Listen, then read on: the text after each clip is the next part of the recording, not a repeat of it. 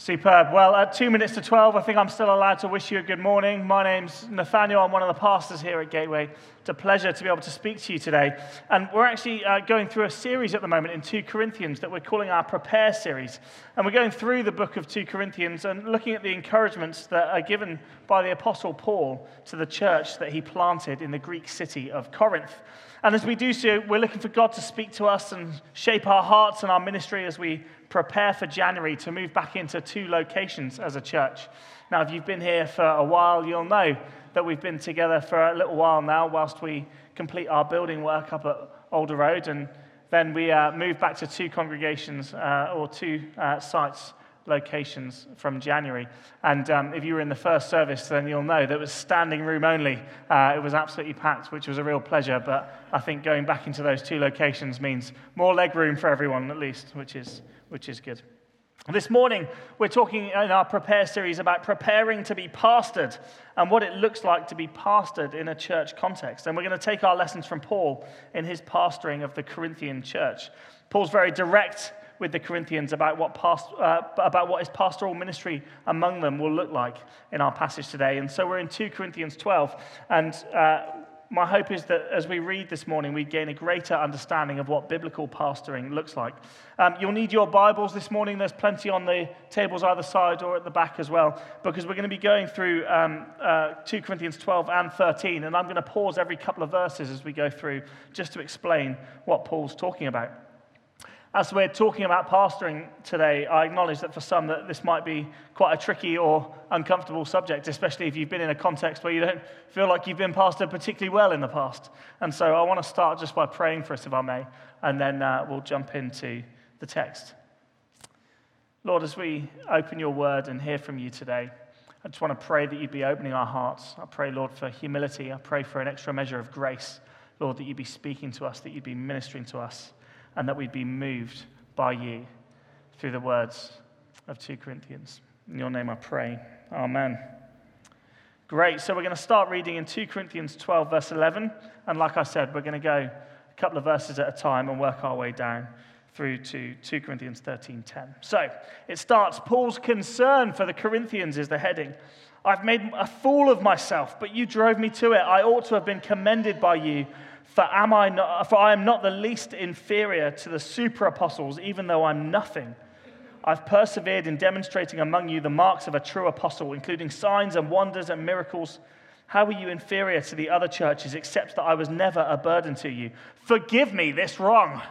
First thing I'll point out is the forgive me this wrong. We should see the irony of it there. It's like Paul saying, forgive me for not being a burden to your church. Oh, next time I'll come and cause you all sorts of trouble then, if that's what you want. We're supposed to see the irony in that context there. But Paul writes this letter to the Corinthians, and he's imploring them to understand who they are in Jesus and reject the corruption that's in the church. And Paul speaks as someone who intimately knows Jesus, and he boasts in Christ's strength and his own weakness. Even as he starts here, he says, even though I'm nothing, I know my weakness, and he knows Christ's strength. And he underlines it when he talks about his ministry, which is full of signs and wonders and miracles. So when he comes and he speaks to the church, God moves in these incredible ways. And he's really clear to point out, this isn't me, this is nothing I'm conjuring up, there's nothing great about me, Paul. It's all the work of God through me, which is amazing. There's a beautiful description from a theologian called Kent Hughes in his commentary of 2 Corinthians as to why Paul writes in this way. Kent Hughes says, Paul rejoiced in his limitations because Christ in his power literally pitched his tent with him in his weakness. I love that idea of Christ coming to pitch his tent with us in our weakness. That's good news for us as Christians here this morning. If you're here and you feel weak, and let's be honest, we all feel weak from time to time, in those moments, Christ comes and pitches his tent alongside us. We're not alone. We're there to rest on the strength of Christ, which is brilliant. And in it, Paul's showing us what it means to be a good pastor. Good pastors aren't self-promoters. They're not the super apostles. They're Jesus promoters. And Paul isn't like all those other super pastors who come along and just end up being a burden to the church. When he comes, he brings Jesus. What an example to the pastor and to the pastors here at Gateway. We're to make much of God and little of ourselves, to point people towards Jesus. Our role as pastors in church isn't to tut and pass judgment, but an understanding of who we are, how we're all weak and are perfected by Christ's strength, helps us to have a healthy understanding of what it means to be pastored. None of us can boast in our own perfection, but Christ's perfection allows us to point one another to him. And that's true whether you would call yourself a pastor in the Gateway Church or whether actually we pastor and lead one another, pointing one another to Jesus. We're not here to make people feel their weakness, but to stand in the truth of Christ's strength. And in that there is no shame because we're all weak and we all need Christ's strength. And so our role is to point people towards Jesus, and that's a great thing to be able to do. Back to 2 Corinthians then, 2 Corinthians 12, now verse 14, we're going to read on.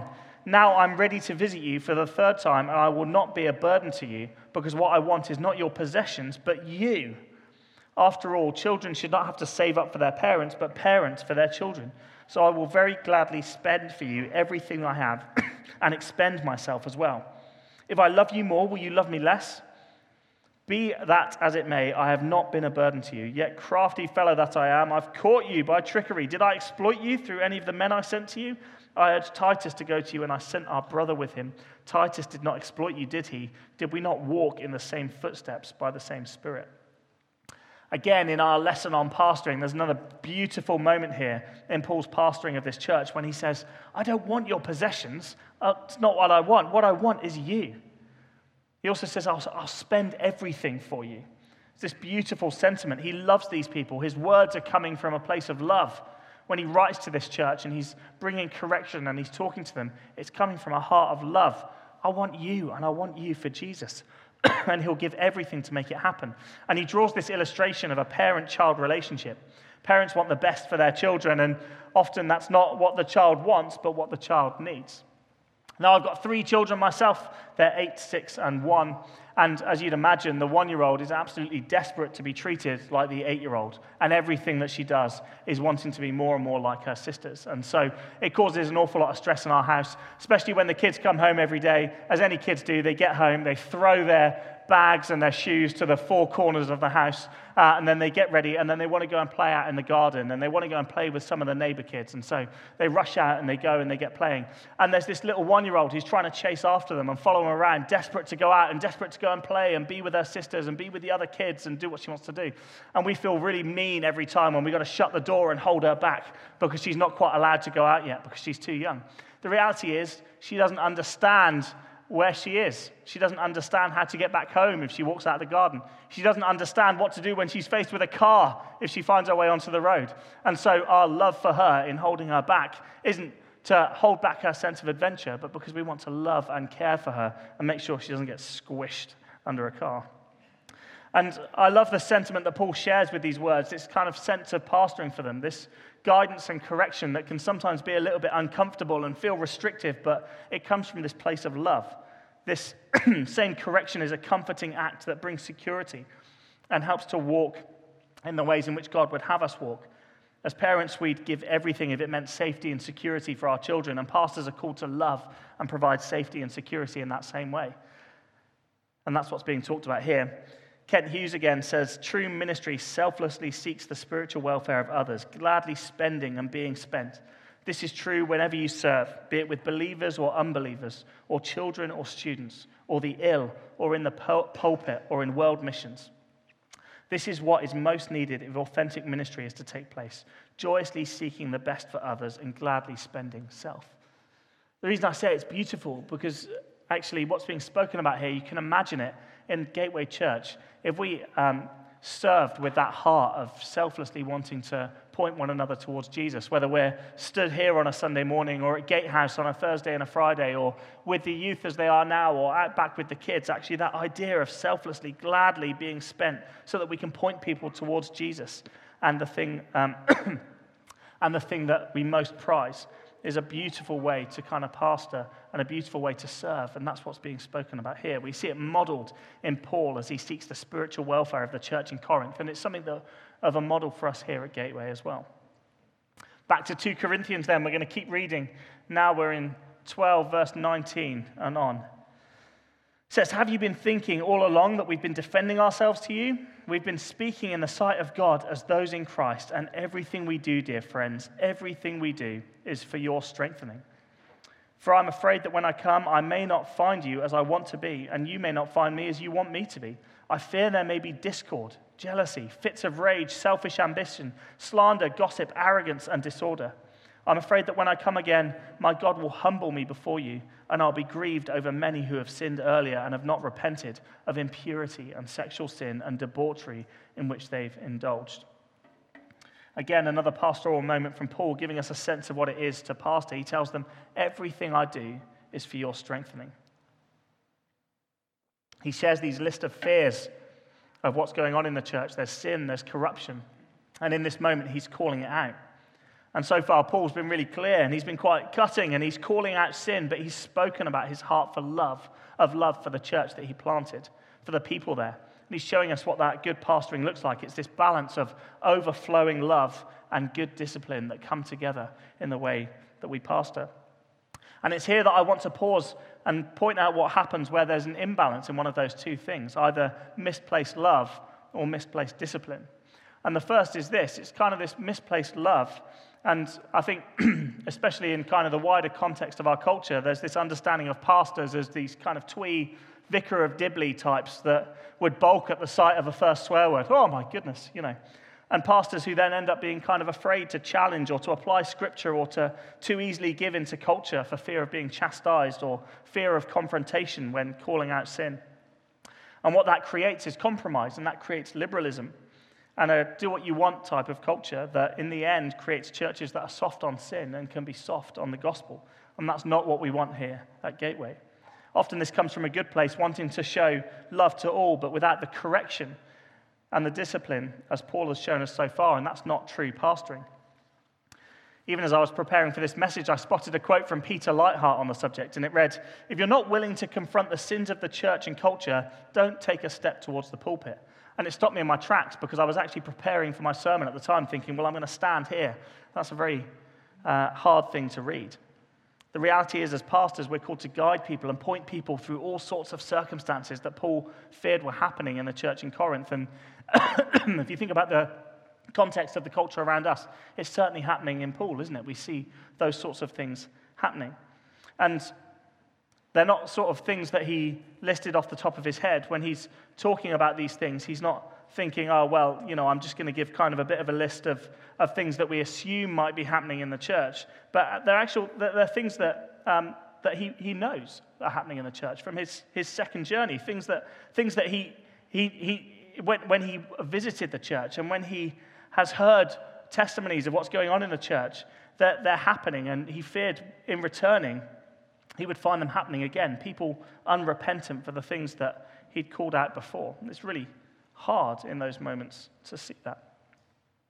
In my own pastoring here at Gateway, it's been a great joy to be in people's lives, to share the high moments, the baptisms that we've had 2 of this morning, to stand and cheer and give glory to God for lives being changed by him. That's a great moment to be able to celebrate in the life of the church.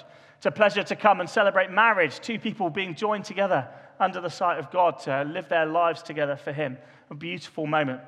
New babies being born among us. Even this week we celebrated the birth of baby Monty Carrier, which is great, and to be able to come and celebrate the highs of people's lives. And I wish that that's what life was like, that a pastor's life was just full of baptisms and marriages and babies and all of the good things. But actually that's just not real life, is it? Real life isn't just highs, and we know that there can be struggles, and actually there's not a single person in this room who hasn't experienced that, who hasn't experienced something of the highs and the lows, who hasn't found themselves in hard times. Which one of us can say that it's all been highs in life? It just isn't real life. We even preached last week on preparing for war. There's a reality that not only do these lows come, but we should expect them, because that is real life. That happens. Sometimes the battle's very real indeed, and sometimes the lows come.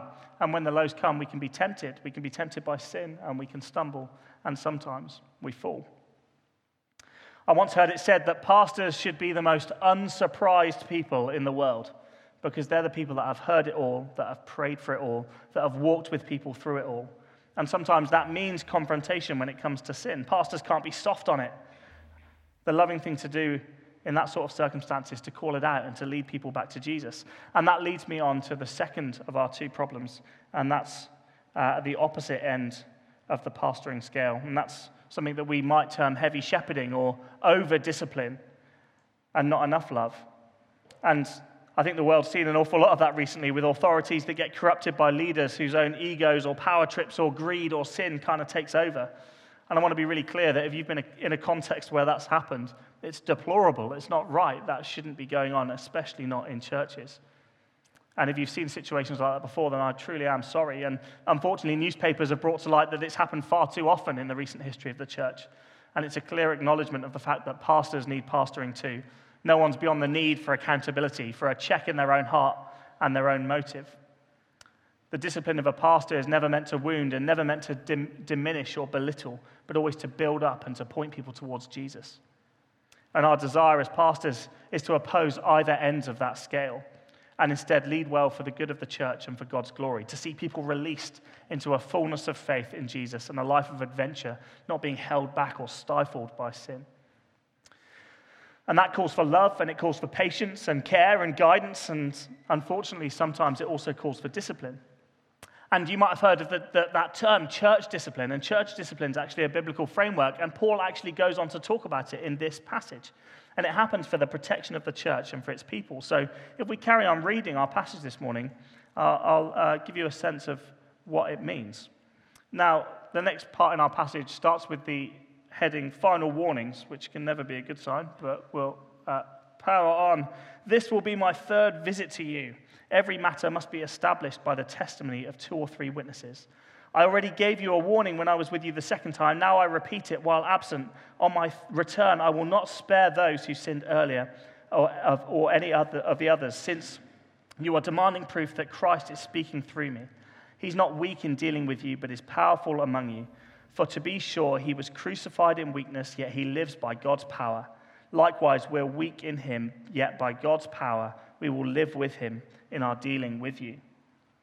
See, sometimes unrepentance, sin, disobedience towards God needs to be called out for the good of the individual, to bring them back into right relationship with God, for the good of those who are being hurt by the actions of that person, and the protection and the sanctity of the church as a whole. Our band did a brilliant job of leading us in singing this morning, but when we come back to sing again shortly, imagine a song starts and everybody's playing their absolute best, doing really well, and then one of the musicians decides, actually, do you know what? I'm going to do what I want. I'm going to change the key. I'm going to play something different. And what would that do to our time of singing? Actually, it would change, it would distract, wouldn't it? Like all of a sudden you're not thinking about Jesus, you're not praising, you're not worshiping, you're thinking, well, who's playing the wrong notes? What's going on here? Like something's wrong, something's not happening. And it could be a little bit like that in a context where sin enters into a church. It can corrupt, it can distract, it can hurt, it can detract our attention away from God. And as pastors of the church, we want to be on guard to help protect the flock from these things. Practically for us, that means being serious with sin and calling it out when we see it. Asking people to step down from serving for a season while they work through their sin towards repentance, or even stepping away from the church for a season for the good of the congregation as a whole. And let me be clear, in these sorts of circumstances, and I'm pleased to say they happen very rarely, it's always heartbreaking. They can be incredibly painful moments in church life, but sometimes they're necessary as we guard the church as a whole. Brett McCracken wrote a book called Uncomfortable, and in it he calls for the embrace of the full gospel. He actually has a chapter on authority, and he frames the problem quite well in it. He said, we live in an age that's averse to authority, and understandably so. Authorities we used to trust have time and time again disappointed us. Western culture's individualistic consumerism amplifies our resistance to authority. Unwillingness to submit to authority is one of the big reasons people abandon church or create their own custom spirituality. But when one's own personal narrative, experience of God, feelings and desires provide the only authoritative framework for faith, faith is unsustainable. We love church. We believe in being a community together. And as Christians, first and foremost, we're called to submit to God, to recognize that we're not all that we can't do it all, we can't save ourselves, that we need someone to do it. We need a savior. And that submission is right at the heart of the gospel. It's a submission to the ruling authority of God in this world, in eternity, and in our hearts. And so we submit to Jesus, who died in our place, and we live our lives in gratitude of it, being serious with sin in the pursuit of purity. And so as we're kind of coming to the end of our passage in 2 Corinthians this morning, I just want to stop and say, well, what does that mean for us then? What does what we've read so far mean for us in Gateway Church in 2022? And what does it mean to be pastored? Now, I don't know if you know this, but there are 3 words most commonly used to describe a church leader in the New Testament. And those 3 words are presbyteros, which would translate as elder, or it's where our word for priest comes from, or episkopos, which we would translate as overseer, or poimen, which translates to shepherd, or in the context of today's message, pastor. And at the beginning of 1 Peter 5, Peter actually uses all 3 descriptions in 2 sentences, and it's an excellent encouragement for pastors not to be harsh authoritarians or shy and retiring, but shepherds who guard and guide and govern the flock that God has entrusted to them. So I'm going to read to you from 1 Peter 5 to show you what I mean. Peter says, "To the elders among you, I appeal as a fellow elder and witness of Christ's suffering, who also will share in the glory to be revealed.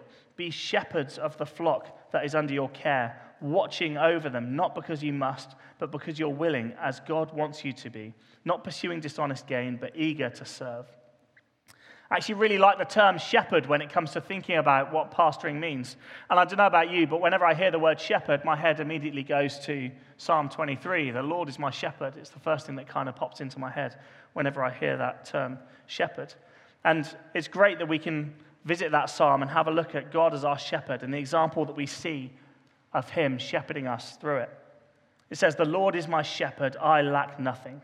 He makes me lie down in green pastures. He leads me beside quiet waters. He refreshes my soul.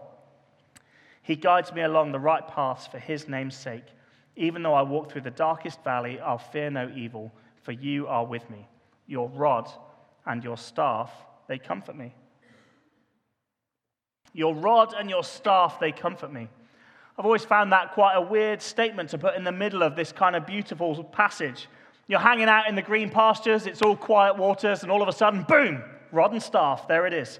And we're told that it's there to bring comfort. But does this look comfortable to you? It's a shepherd's staff available for all good preaching illustrations at your online shop. But this is what we mean when we talk about our rod and the rod and staff bringing comfort.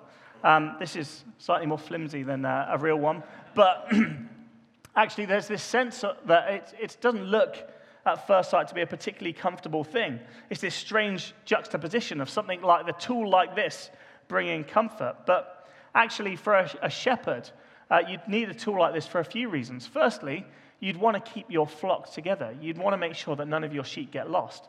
And sometimes that means a little correcting in the path. It means that you might, from time to time, need to bring sheep together, and you need a tool like this to do it.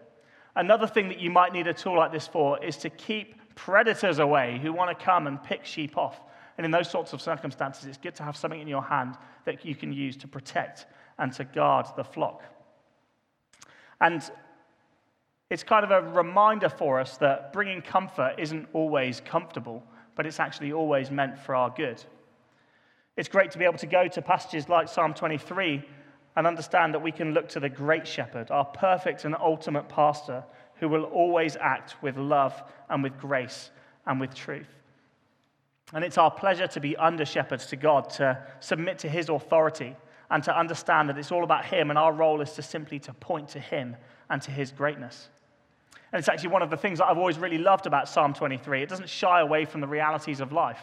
Within a few simple verses, you've got dark valleys and times where rods and staff are needed, and there's times where there's some hard yards to walk. And yet there's also times in life of green pastures and quiet waters, the highs. There's a kind of whole span of human existence in one short psalm. I think it's a really beautiful way of summing up life and God's role in being the great shepherd through it. As pastors, our commitment is to walk those hard yards alongside you.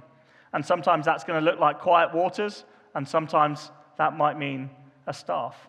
But it's always for the glory of God and always from a place of love. At Gateway Church, we try and summarize our role as elders with the words guard and guide and govern. And like shepherds guard their flock, we want to guard the people. We want to be on guard for the schemes of the enemy. We want to be on guard in the teaching that we bring. We want to be on guard for anything that might cause issues in the church. Practically, that means that we put time into what we teach. We think very carefully about what we say on a Sunday morning. We appoint an elder or a senior leader each Sunday to come and stand and to help us bring our meetings together, to think about the words that are being brought and the ways in which we're being pointed to Jesus. We want to guide, and that means being in the lives of the church community. It means having open homes and honest conversations, asking good questions. Whenever we're walking through difficult circumstances with people, I often say that my role here isn't to pry, but to pray. Like, I'm asking these questions not because I want to gossip or need to know all the facts. I want to know because I want to know how I can best pray for you and support you and encourage you and point you back to Jesus. And as a shepherd uses his crook to help keep the flock on straight paths and not get lost, we want to guide people in biblical truth to an adventure of faith and to purity in action and to compassion for the world around us. And as pastors, we're here to govern. As elders at Gateway Church, we're called to elder, to exercise wisdom and maturity, to make good decisions to benefit the life and the future of the church. We're actually, 2025 marks the 100th year of Gateway Church as a church. It goes right the way back to nearly 100 years of history. And what a pleasure it would be to have a community of believers 100 years from now praising and giving glory to God. We might not ever meet any of those people, but we can help make decisions that would govern the church in such a way that we're setting up for a great future for the kingdom advancing in Poole and Bournemouth and beyond. So how do we respond this morning to what we've heard? How do we prepare to be pastored as we head back into two locations?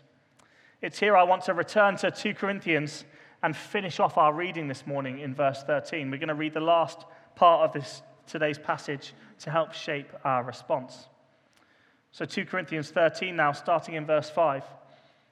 It says, "Examine yourselves to see whether you are in the faith. Test yourselves. Do you not realize that Jesus Christ is in you? Unless, of course, you fail the test, and I trust you will discover that we have not failed the test. Now we pray to God that you will not do anything wrong, not so that people will see that we've stood the test, but so that you will do what is right, even though we may seem to have failed. For we cannot do anything against truth, but only for the truth. We're glad whenever we are weak, but you are strong, and our prayer is that you also may be fully restored. This is why I write these things when I'm absent, that when I come, I may not be harsh in my use of authority, the authority God gave me for building you up, not for tearing you down." Paul's plea to the church in Corinth is to remember who they are in Jesus. And because Jesus was crucified for all those that have faith in him, the call is to live a life honoring of the sacrifice that was made for us. That means less of Paul's list of fears and more of the fruits of the Spirit, things like peace and patience and self-control and a life of purity. As we prepare for life here at 502 from January and at our Older Road site, let's be quick to pastor one another towards Jesus. Let's keep a short account of our sins. As pastors, we're here to listen and to pray.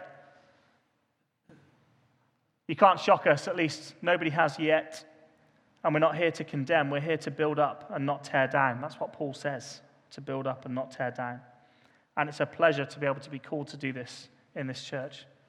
And so even today, I want to lead us in a moment of repentance now, a moment where we might want to examine our own hearts and any wrongdoing before God, and if appropriate, to speak to somebody who can walk the hard yards of reconciliation with you as you do.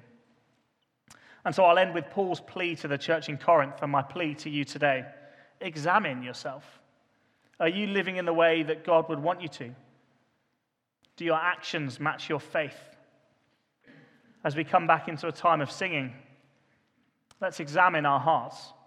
Are we living for God or for our own comfort? Is there anything that someone might call out of us that we need to deal with this morning? What might your conscience be saying to you, or what might God be saying to you? If you're here this morning and you wouldn't call yourself a Christian, it might be that as we've been singing and as we've watched the testimonies of people being baptized and as I've been speaking, you felt God prompting you to speak to him for the first time. And that's absolutely amazing. I'd love to talk to you about that. And for anybody else, if you need to talk to somebody this morning, to confess to a friend, or come and speak to me or John or Vicky, Matt and Hannah, all here this morning, would love to come pray for you, to guide you and to walk the hard yards with you to right relationship with Jesus, to build you up and not to tear you down.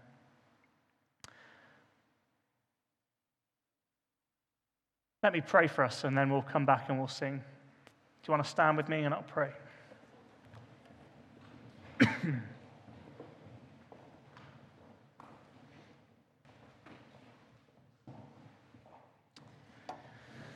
Lord God, first and foremost, I want to thank you for who we are in Jesus. Thank you that you sent your Son to be the perfect example for us,